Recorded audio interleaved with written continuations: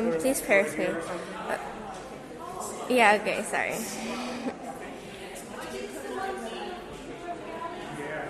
Yeah. Please pray with me. O God, by whom the meek are guided in judgment. Okay.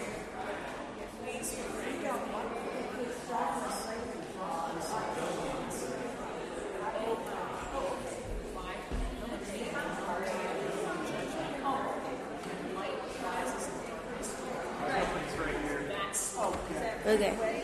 So, please pray with me.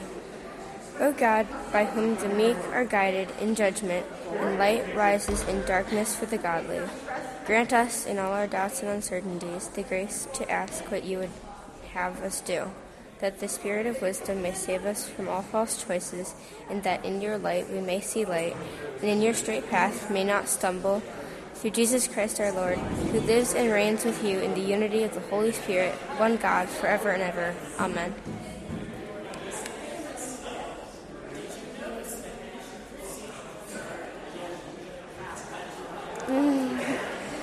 Yeah.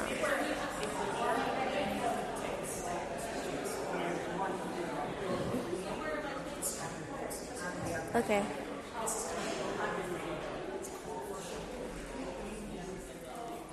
Yep.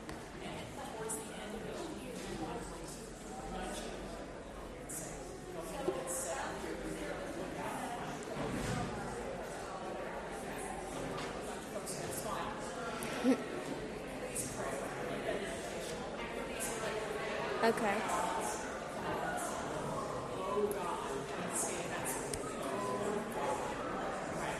Oh, God. Okay, so, yeah. Just from the beginning, you can stay with your family until you see Mr. Smith, the presiding elder, come up to do announcements. And we'll sing together. Okay? Well done. I'm really excited.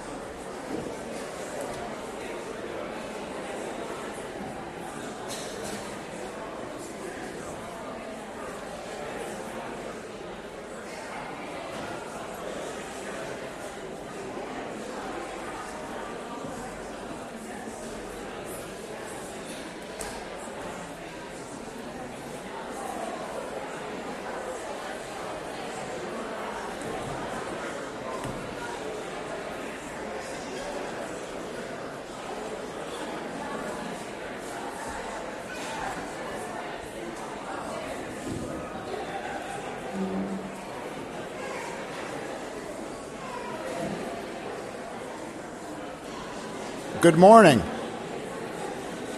Welcome to First Presbyterian Church of Pittsford. We're delighted to have you here in worship this morning.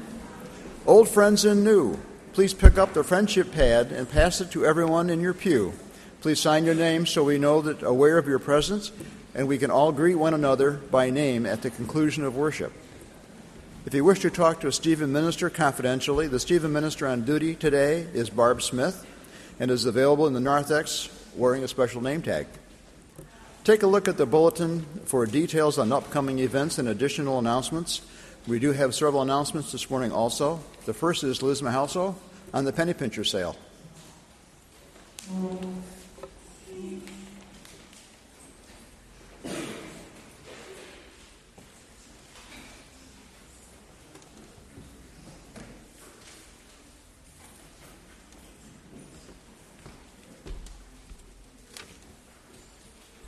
Good morning. You can hear me this time, right? We had a great fellowship event here this week. What a fantastic penny pincher sale. I don't know the names of all of you who donated items or all of you who shopped, but I know that over 50 members worked on the sale in some way. In particular, I want to thank Joyce Drake for all the information she passed on to me from her years of experience, and my Vice Chairman, Jane Peterson, in her own quiet way, for her willingness and ever-present support. She was there almost as much as I was. So maybe that means she's in training. I hope so. Thank you to everyone who donated, shopped, sorted, priced, worked the sale, helped with publicity, baked goodies, brought snacks, put out and brought in the finger-pinching metal signs, monitored the parking lot, helped transport the final leftovers, and helped me find space for probably double the donations we've had for the last few years. It was fantastic, and I'm very appreciative. I have a few bruises and a little laryngitis, but I enjoyed every minute of it. I also want you to notice these flowers over here. Norma Ryther took a lot of the leftover vases to Gallia's greenhouse, and they were appreciative, and they sent back flowers for the workers. So that's what that is. And lastly, I want you to know that the funds from this sale are used to continue Presbyterian women's mission work, and that we're always welcoming to new suggestions for new projects. And so, to satisfy your curiosity, I told them at the early service, but I told them not to tell you because you all think you get the news first, so I'll let you think that. Our sale brought in about $7,600. Thank you.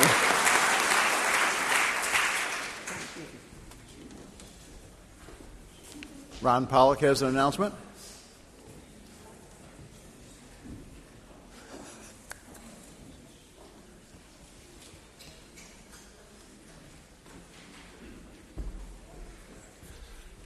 Good morning. I have several quick announcements. One, we have disaster assistance trips coming up. We have one going to Columbia, South Carolina, the 22nd to 29th of this month. And it's really not too late to sign up if you want to do that, but you have to be quick about it. Second one, I'm working on a disaster assistance trip for the 1st of January to Baton Rouge. And that one you can sign up for. We're having a meeting next Sunday right after this service in the library, or you can seek me out at any time, and I'm usually here somewhere. Third, a quick update on son Adam in Kenya. He is right now sole proprietor of the home, and he's got a lot of kids sick, and he's working lots and lots of hours. Jeff and Carla, the directors, will be back on the 12th, so please keep him in your prayers as he tries to juggle all the balls and keep them all in the air. Fourth, quick update on my sister, who's one of the missionaries we support. She is joining our crew in South Carolina. Of course, my brother-in-law Dave recently passed away from pancreatic cancer. She is going to join us for the week in South Carolina, working on disaster assistance from the flooding there. And then somebody thought I should share this. 3 days after that, she's flying to Ethiopia for 3 weeks. And there's 2 Bible schools in Pokwo, Ethiopia. One is run by the Nuers tribe, and the other is run by the Dinka tribe. But they don't work together. There's 2 separate schools. and they both want a library. And she's going to meet with the directors of these two schools and tell them, we might help you build a library, but you're going to have to work together on that and use the library together. So this is kind of peacemaking to bring the two tribes together to do God's will. So. And Jim Wick. Jim.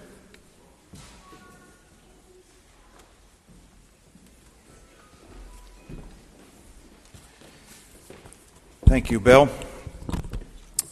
Today we'll be collecting the peacemaking offering, and recently at your homes you've received this special invitation as well as the offering envelope. As Presbyterians, we recognize that Christ taught us to be peacemakers, and that being peacemakers is a part of being Christ's followers.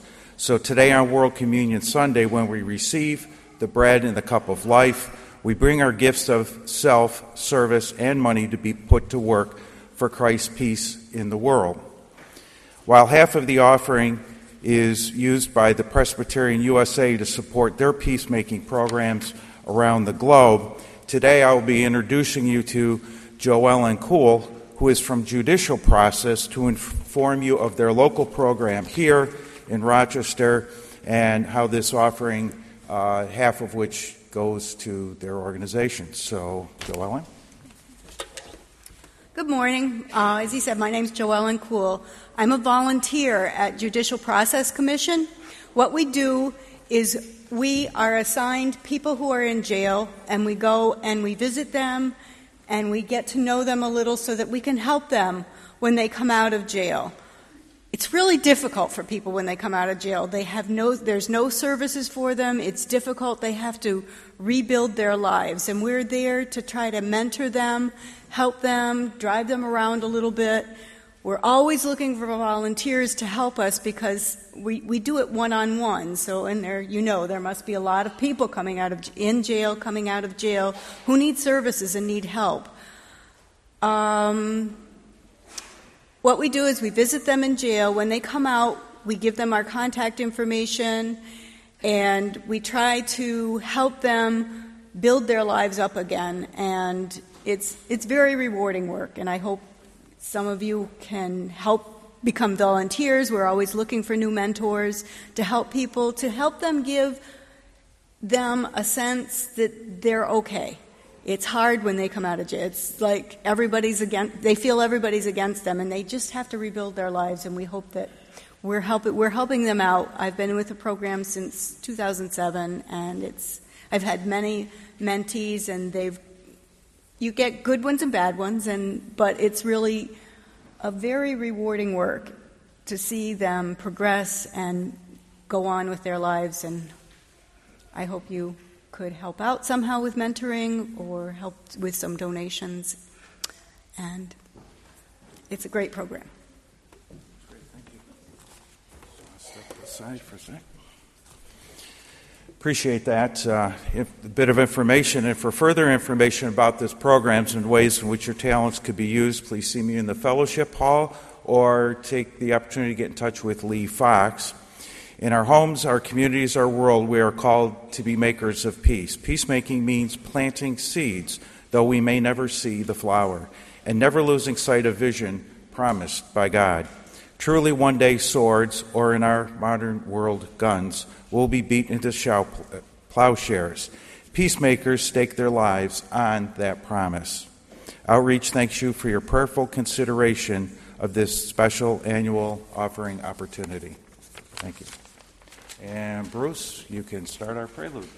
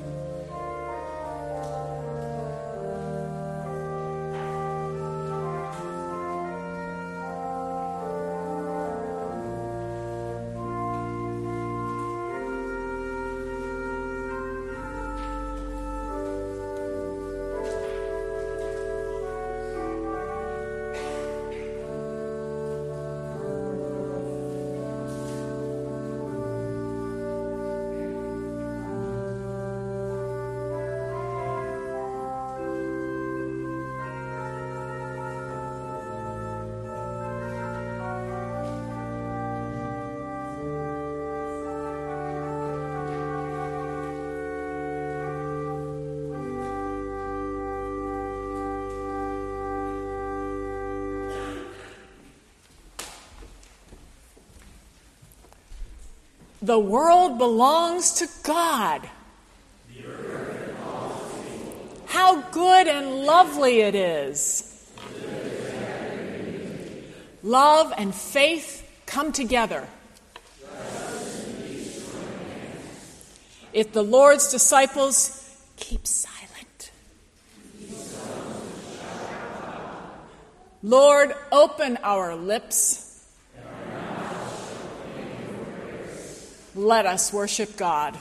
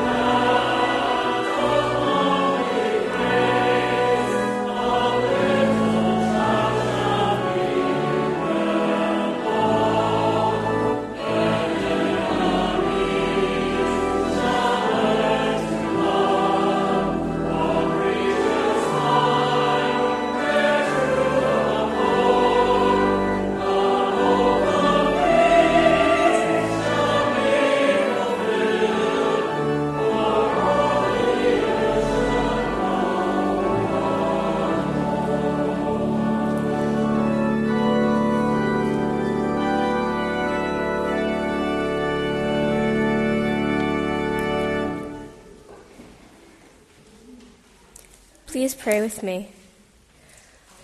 O God, by whom the meek are guided in judgment and light rises in darkness for the godly, grant us in all our doubts and uncertainties the grace to ask what you would have us do, that the Spirit of wisdom may save us from all false choices, and that in your light we may see light, and in your straight path may not stumble. Through Jesus Christ our Lord, who lives and reigns with you in the unity of the Holy Spirit, one God, forever and ever. Amen. Great is the faithfulness of God, and yet our hearts are not so reliable. We wander, we argue, we forget. We divide ourselves with anger and bitterness and falsehood. May the Lord bring us back together again as we admit the truth about so much that we do. Let us confess our sins to God and also to each other through this litany. Because you made the world, intended it to be a good place, and called its people your children, because when things seemed at their worst, you came in Christ to bring out the best in us. So, gracious God, we gladly say, Goodness is stronger than evil. Love is stronger than hate. Light is stronger than darkness. Truth is stronger than lies. Because confusion can reign inside us despite our faith. Because anger, tension, bitterness, and envy distort our vision. Because our minds sometimes worry small things all out of proportion. Because we do not always get it right, we want to believe. Goodness is stronger than evil. Love is stronger than hate. Light is stronger than darkness. Truth is stronger than lies.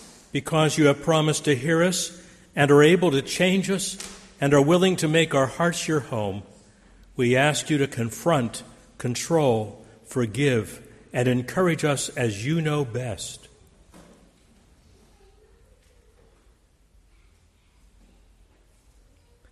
Then let us cherish in our hearts that which we proclaim with our lips. Goodness is stronger than evil.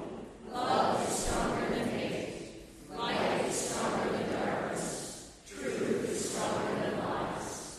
Lord, hear our prayer and change our lives until we illustrate the grace of God who makes all things new.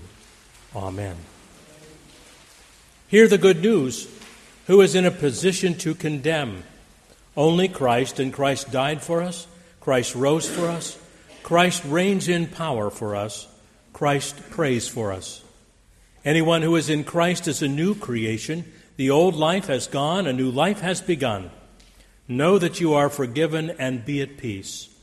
Not an easy peace, not an insignificant peace, not a half-hearted peace, but may this be the peace of the Lord Jesus Christ that is with us now. The peace of Christ be with you. And also with you. Let us share God's peace with each other.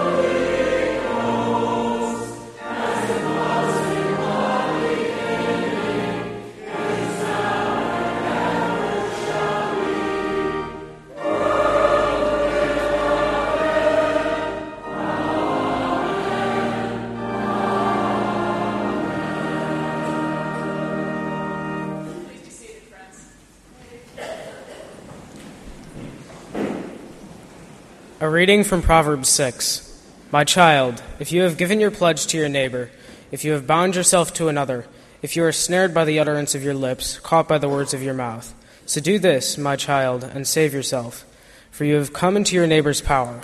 Go, hurry, and plead with your neighbor. Give your eyes no sleep and your eyelids no slumber. Save yourself like a gazelle from the hunter, like a bird from the hand of the fowler. Go to the ant, you lazy bones, consider its ways, and be wise. Without having any chief or office or ruler, it prepares its food in the summer and gathers its sustenance in the harvest. How long will you lie there, O lazy bones? When will you rise from your sleep? A little sleep, a little slumber, a little folding of the hands to rest, and poverty will come upon you like a robber, and want like an armed warrior. The word of the Lord. I invite the children to join me up here on the stairs. We're kind of set up for communion today, which is really pretty interesting because we're not the only ones having communion here just in Pittsford. I don't know if you're aware that there are lots of other people having communion too. Let me see what other countries you know. Who knows another country besides the United States? England is a country, that's true. And we kind of left England a long time ago. They weren't real happy about that, I learned, yeah. You know any other countries? Anybody know another country? How about the country of France? Do you know the country of France? Anybody know the country of Mexico? What about the country of Jamaica? Ever hear of Jamaica? Sometimes we talk about Kenya here. We heard the mention of Ethiopia today. Well, what's interesting is that people all over the world who are Christians are having communion today, including people who are Christians in Russia and people in South Korea.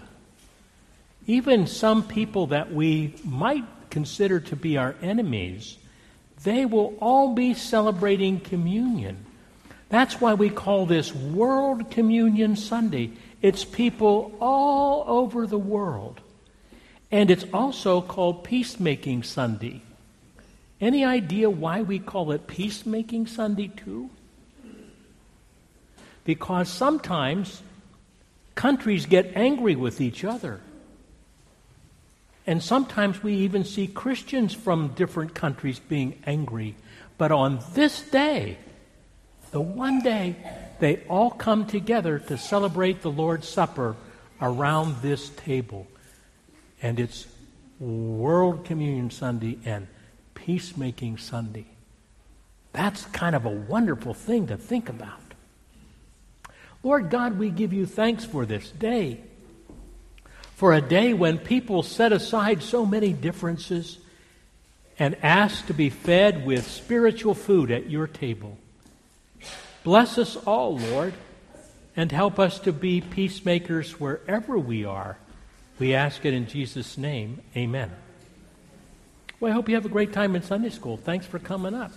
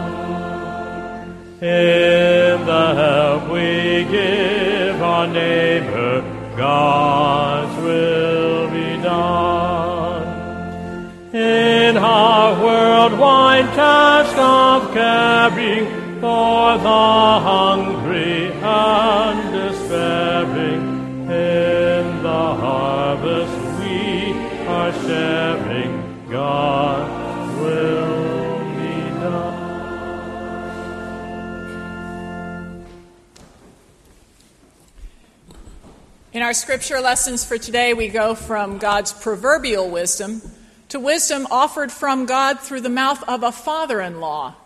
This is Moses' father-in-law, Jethro, who has words of wisdom for Moses and for each of us. I invite you to hear God's word to you. The next day, Moses sat as judge for the people, while the people stood all around him from morning until evening. When Moses' father-in-law saw that he was doing this for the people, he said, "What is this that you're doing for all the people? Why do you sit alone while all the people stand around you from morning until evening?" Moses said to his father-in-law, "Because the people come to me to inquire of God. When they have a dispute, they come to me, and I decide between one person and another. And I make known to them the statutes and instructions of God." Moses' father-in-law said back to Moses, "What you are doing is not good. You will surely wear yourself out, both you and these people with you. For the task is too heavy for you. You cannot do it alone. Now listen to me. I will give you counsel, and God be with you. You should represent the people before God, and you should bring their cases before God. Teach them the statutes, instructions, and make known to them the way they are to go and the things they are to do. You should also look for able men among all the people, men who fear God, are trustworthy, and hate dishonest gain. Set such men over them as officers over thousands, hundreds, fifties, and tens. Let them sit as judges for the people at all times. Let them bring the important cases to you, but decide every minor case for themselves. So it will be easier for you, and they will bear the burden with you. If you do this, as God so commands you, then you will be able to endure, and all these people will go to their home at peace. So Moses listened to his father-in-law and did all that he had said. Moses chose able men from all Israel and appointed them as heads over the people, as officers over thousands, hundreds, twenties, and tens. And they judged the people at all times. Hard cases they brought to Moses, but any minor case they decided themselves. Then Moses let his father-in-law depart, and he went off to his own country. The word of the Lord. Thanks be to God.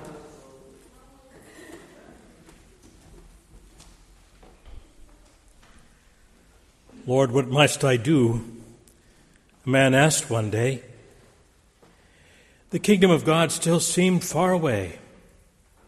Christ spoke with compassion. Just do one thing more. Sell all your possessions and give to the poor. The man was upset and started to read. Did he even hear what he would receive? For Jesus continued, "Then come, follow me, and you will have treasure in heaven. You'll see." Matthew 19. And someone came to him and said, "Teacher, what good deed must I do to have eternal life?"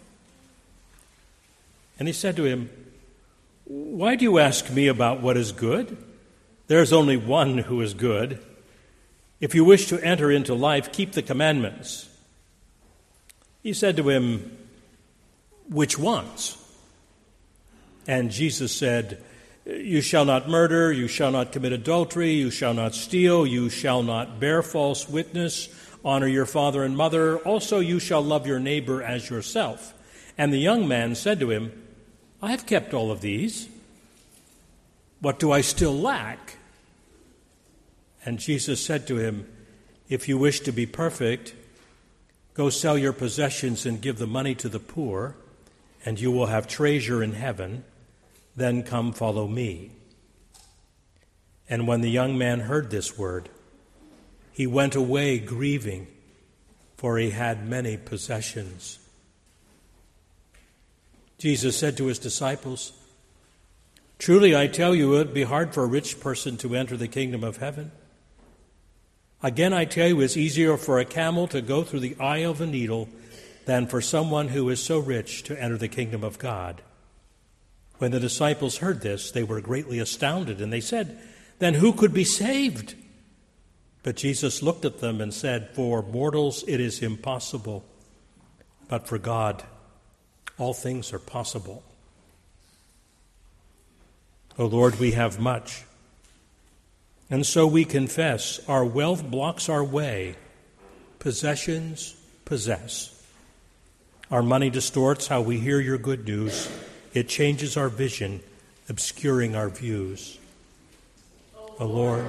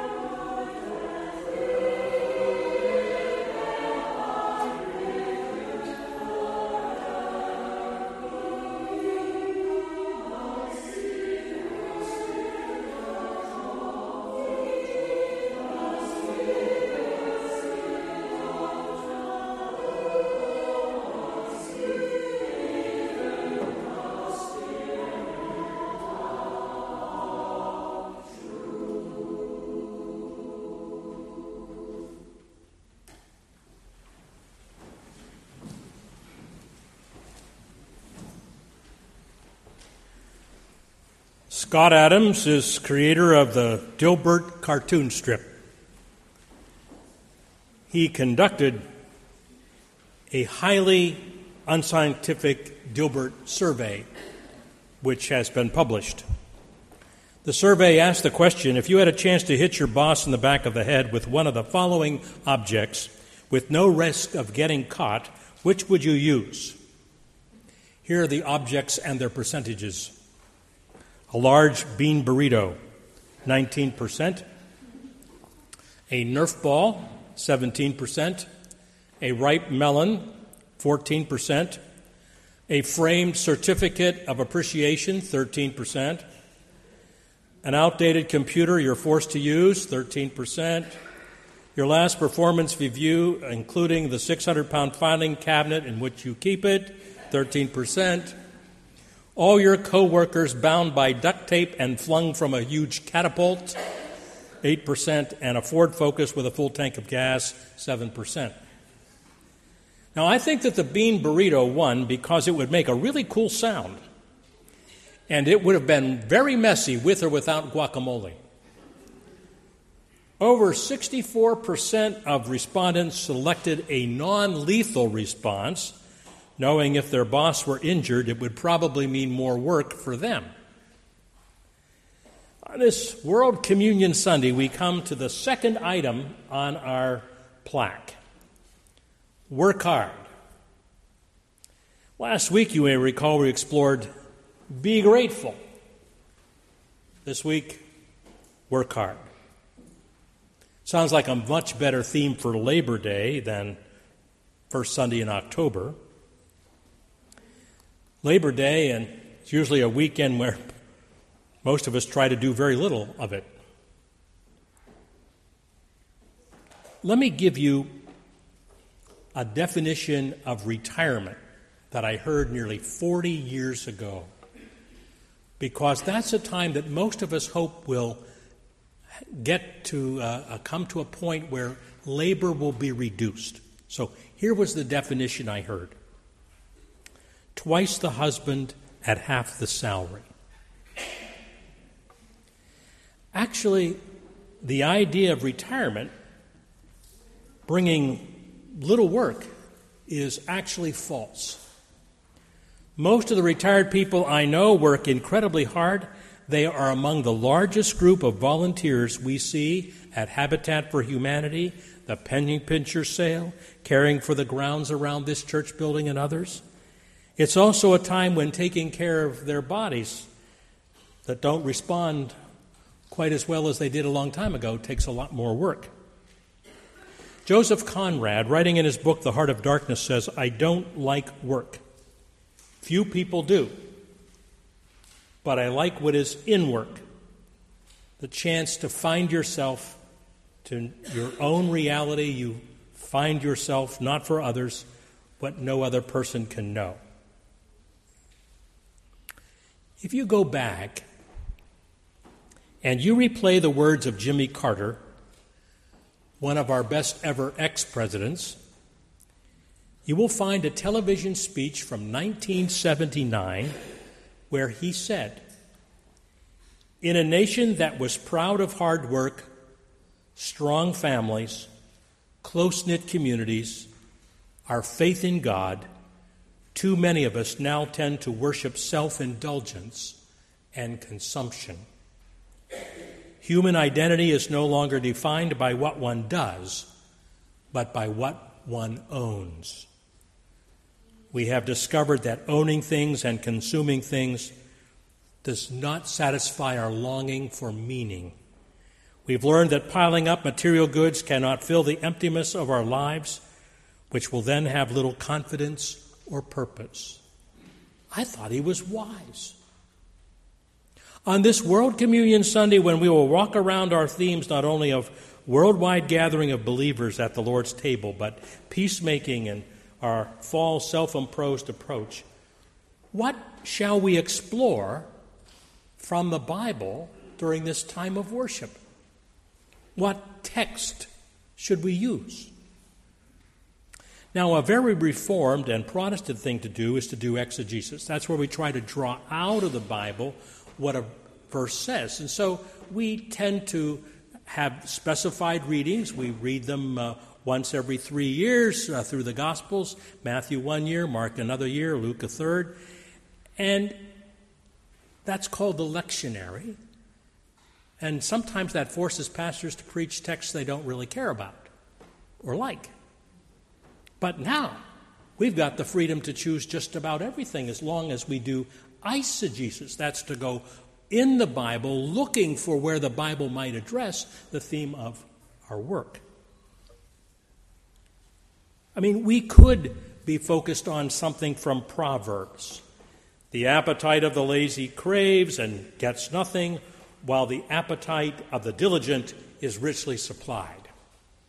Or Proverbs 6, go to the ant, you lazy bones. We read that one today already. Or how about Psalm 128? You shall eat the fruit of the work of your hands, and you shall be happy, and it will then go well with you. A wise deacon once said to me, I think that I would rather see a sermon than hear one. So, I have thought myself a time or two, maybe we should just let our eyes settle on some Bible words like be doers of the word, not merely hearers that deceive themselves. Now, I confess that although I like what's in the book of James because it's very practical, there's another aspect of the book of James that kind of makes me cringe.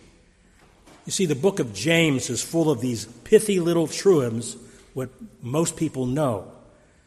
They're applicable. Be swift to listen, slow to speak.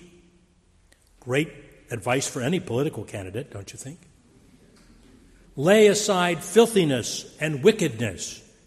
Be doers of the word, not just hearers.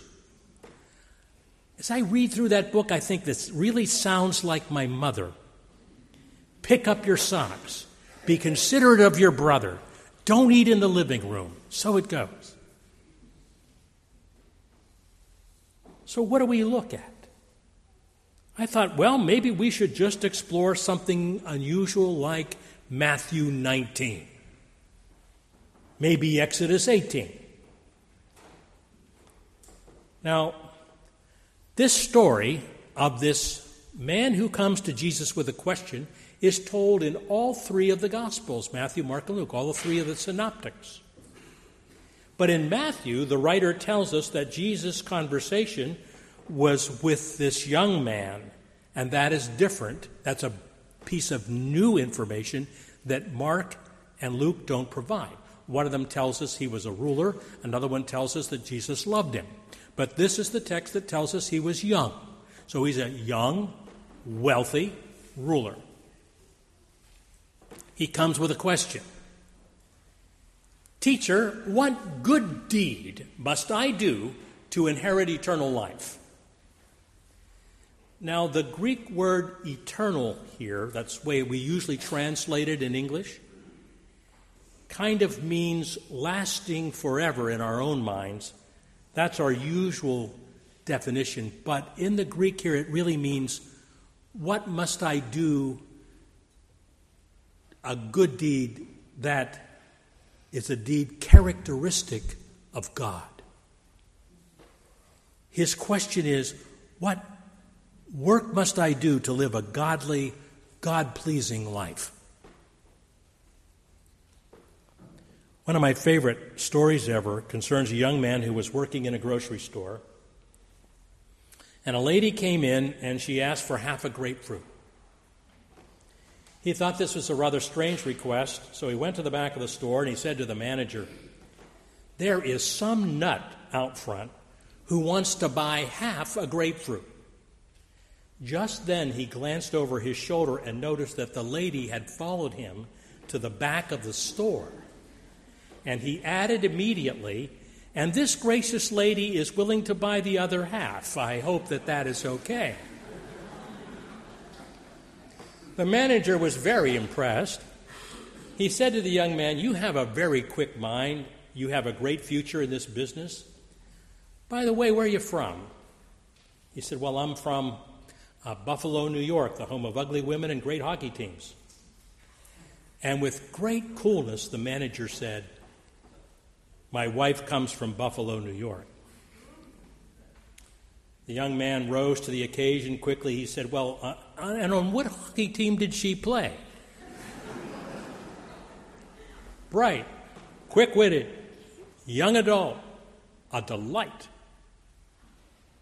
Most of us who are older would not want to be teenagers again, but we delight in their enthusiasm and in their idealism. When I graduated from high school about 3 centuries ago, my situation was different from Pittsford. We lived in Grove City, Pennsylvania, a small town about 7,000 people, 50 miles north of Pittsburgh. You could get into trouble in Grove City, but you had to work at it a little bit. The devil was in Grove City, but he was not happy to be there, and he was usually bored beyond belief. He probably sought hardship pay for working there, but during those days, we never heard about drugs. We really didn't know very much about sex, though we were very interested. We loved music as much as today's youth do. We played together. We really didn't consider the challenges of living in a more integrated society like we do now. But it seems that from generation to generation and from place to place, the scenes change, the issues and crises shift, but the central questions remain remarkably constant.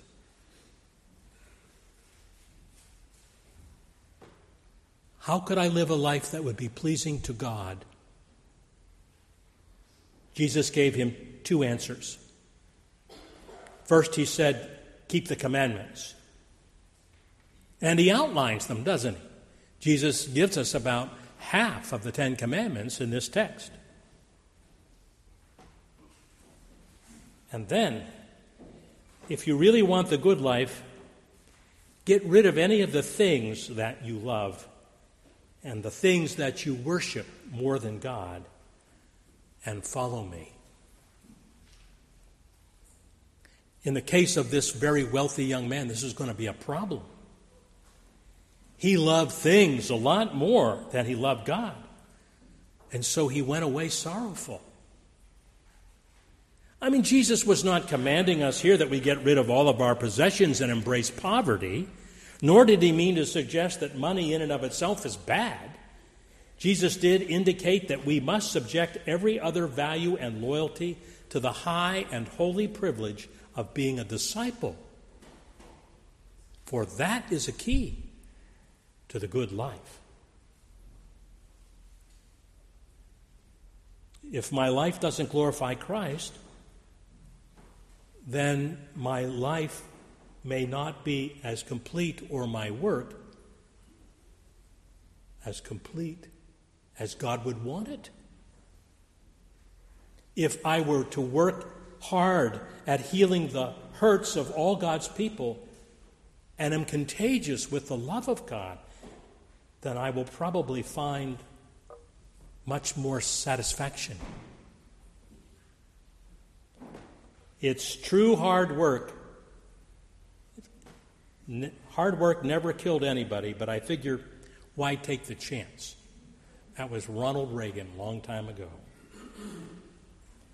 2 college students were walking into Starbucks.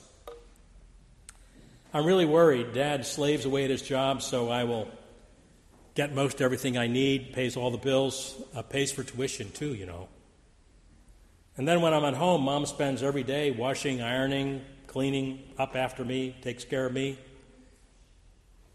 So why are you worried?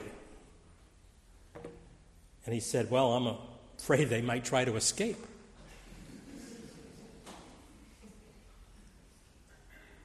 People work very hard.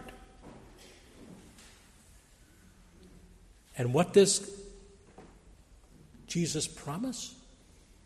We didn't read that section. He says to the disciples, you will inherit life eternal. You will get your reward in time. You will feel blessed.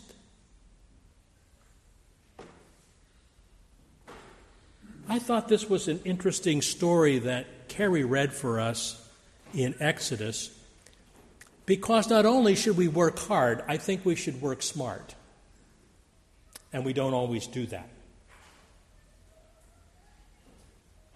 Here was Moses' father-in-law who came to him, and you know what had happened at this point? They had been wandering around the wilderness for 40 years. There was Moses. He was in charge of housing. He was in charge of sanitation, employment, production, communications, the courts, administration, food production and distribution. He was in charge of everything. And Jethro said to him, "You're going to wear yourself out and these people too. Divide the work up. Pass along responsibility to others. And together we'll get this done." Now, what the text doesn't tell us, but you read a little further and you discover what was happening. They had been wandering for about 40 years, and then after Moses puts Jethro's plan into practice, they're in the promised land in about 2 months. Fascinating, isn't it? And this we might summarize to say that Jesus is telling his disciples, work hard, do what God wants, and the kind of work that is pleasing to God. And I think the Old Testament tells us to work smart. If we could summarize it even more, I would tell you that the greatest rewards I have ever seen are sometimes simply a smile. And you can't buy those. The dictionary is the only place that success comes before work. Work is the key to success, and hard work will help you accomplish what you need to do. Vince Lombardi. There are no secrets to success. It is the result of preparation and hard work and learning from your failure. Colin Powell. Things may come to those who wait, and they will be the things left by those who have worked. Abraham Lincoln. In all toil and work there is profit, but mere talk tends to poverty. Proverbs 14. Let us not grow weary of well-doing, for in due season we will reap what we sow. Galatians 6. In the same way, let your light shine before others, so that they might see your good work and give glory to your Father who is in heaven. Jesus, Matthew 5.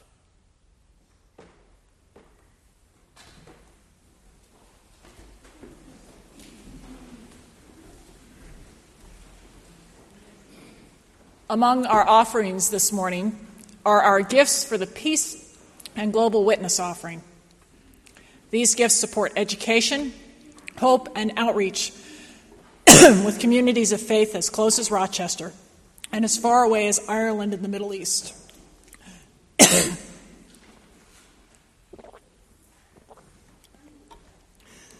Truly, God has blessed us with abundant gifts of creation. And so from God's abundance, we give abundantly. It is a part of our liturgy. It is a part of our work.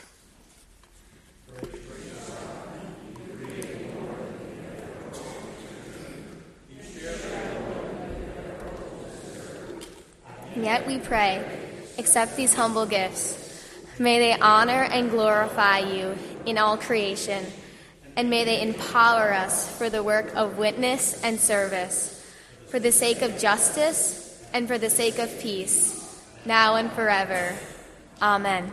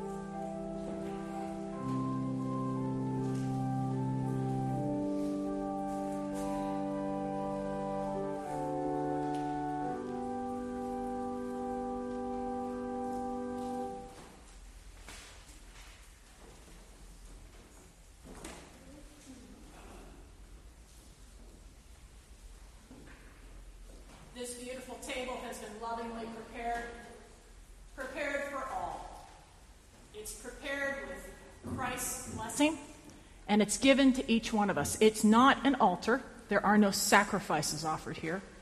It is instead a communion table around which people around the world will be gathering today.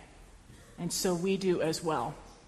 Come, my friends, for on this World Communion and Peacemaking Sunday, all is prepared.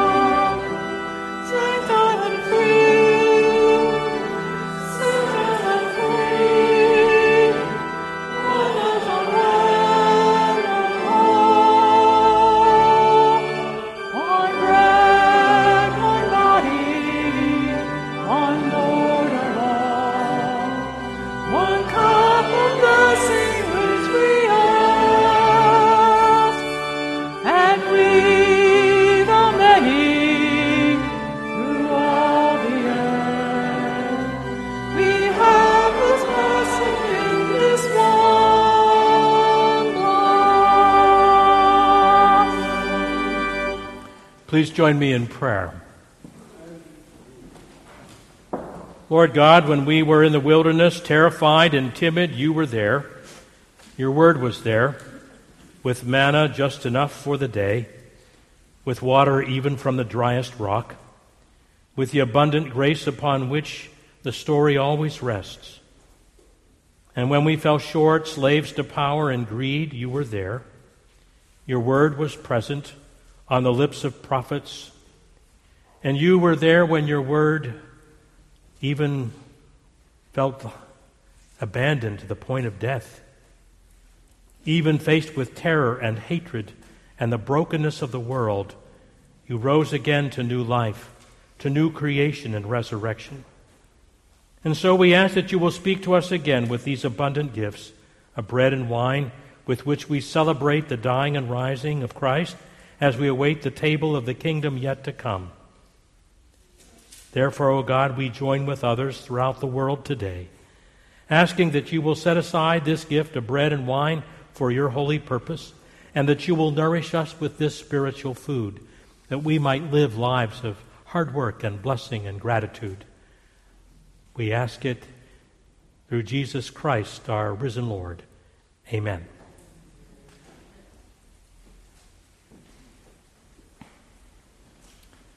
On the night of his arrest, our Lord and Savior took a simple loaf of bread and did as he had done many times in the past.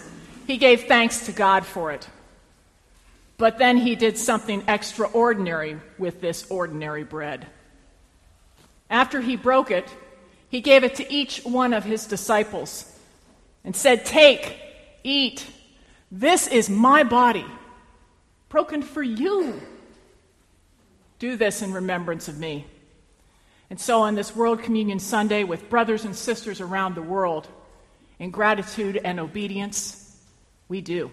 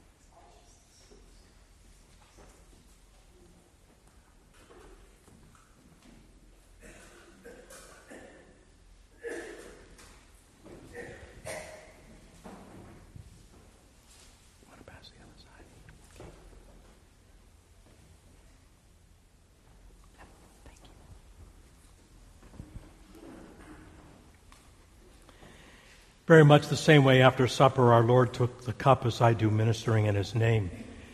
He said, "This cup is the cup of the new covenant, poured out in my blood for the forgiveness of sin." He would later add, "As often as you eat of this bread and drink of this cup, you proclaim my death until I come again." Behold, the cup of salvation, poured out for the forgiveness of sin, poured out for you. Drink ye all of it.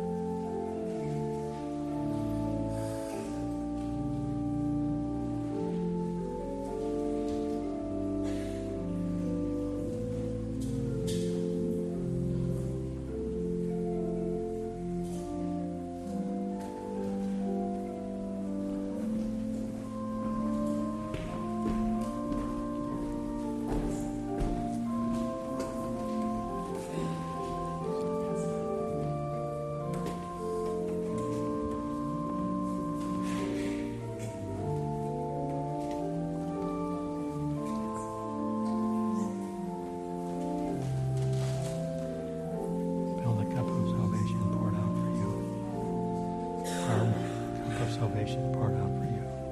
Sonia, the cup of salvation poured out for you. Randy, the cup of salvation poured out for you.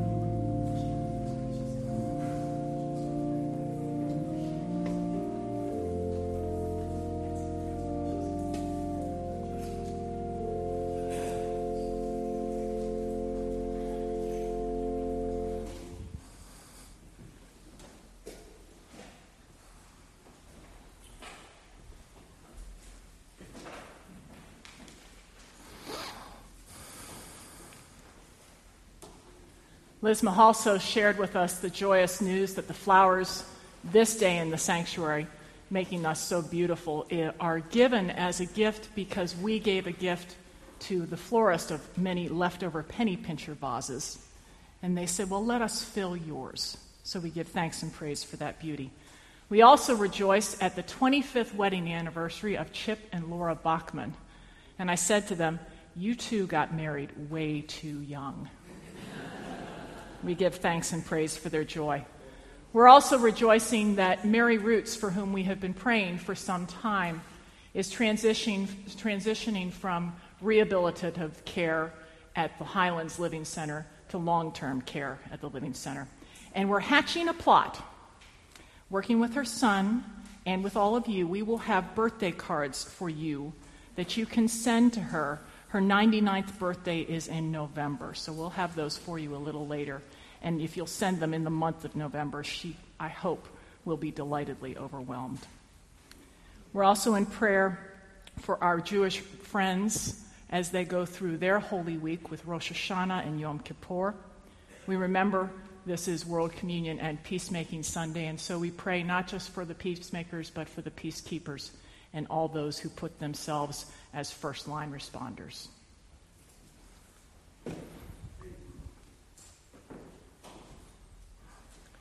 Please join me in prayer. Lord God, we give you thanks for this meal that we could share together. We are indeed a blessed people, with the responsibility that we should also be a blessing. Today we pray for all of your children, but especially do we remember our Christian brothers and sisters in parts of the world torn apart by war and schism. We pray for those who are convinced that they are right and others are wrong. We pray for those who sow discord and those who are eager to find a way to follow the path of Jesus Christ, a path rooted in love and practiced in peace. We pray for the children of Syria, those whose homes sit in the path of Hurricane Matthew, especially those we have come to know in Jamaica. We pray for a family who grieves of senseless killing of their 6-year-old son. And yes, Lord, we pray for all those who grieve the loss of those they love and those who grieve the loss of innocence destroyed. Lord, we rejoice where peace has come to those who need it, peace of mind, the peace of a new job, the peace of restored relationships.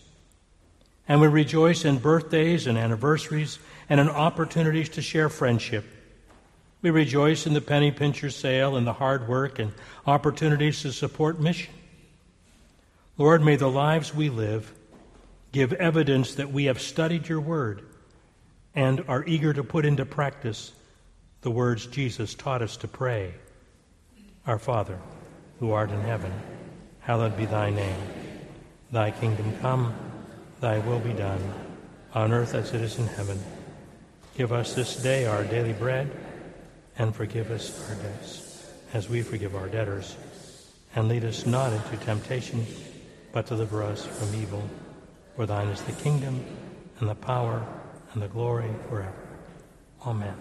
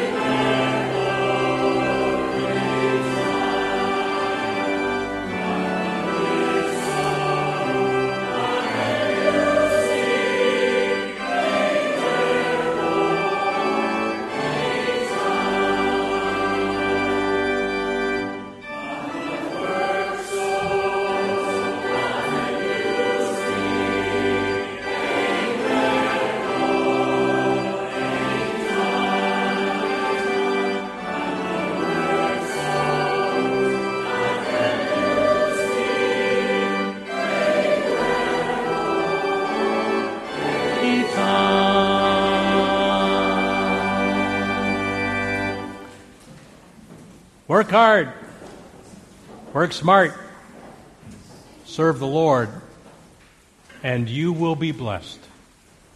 And God will repay you more than you could ever imagine. Go in peace.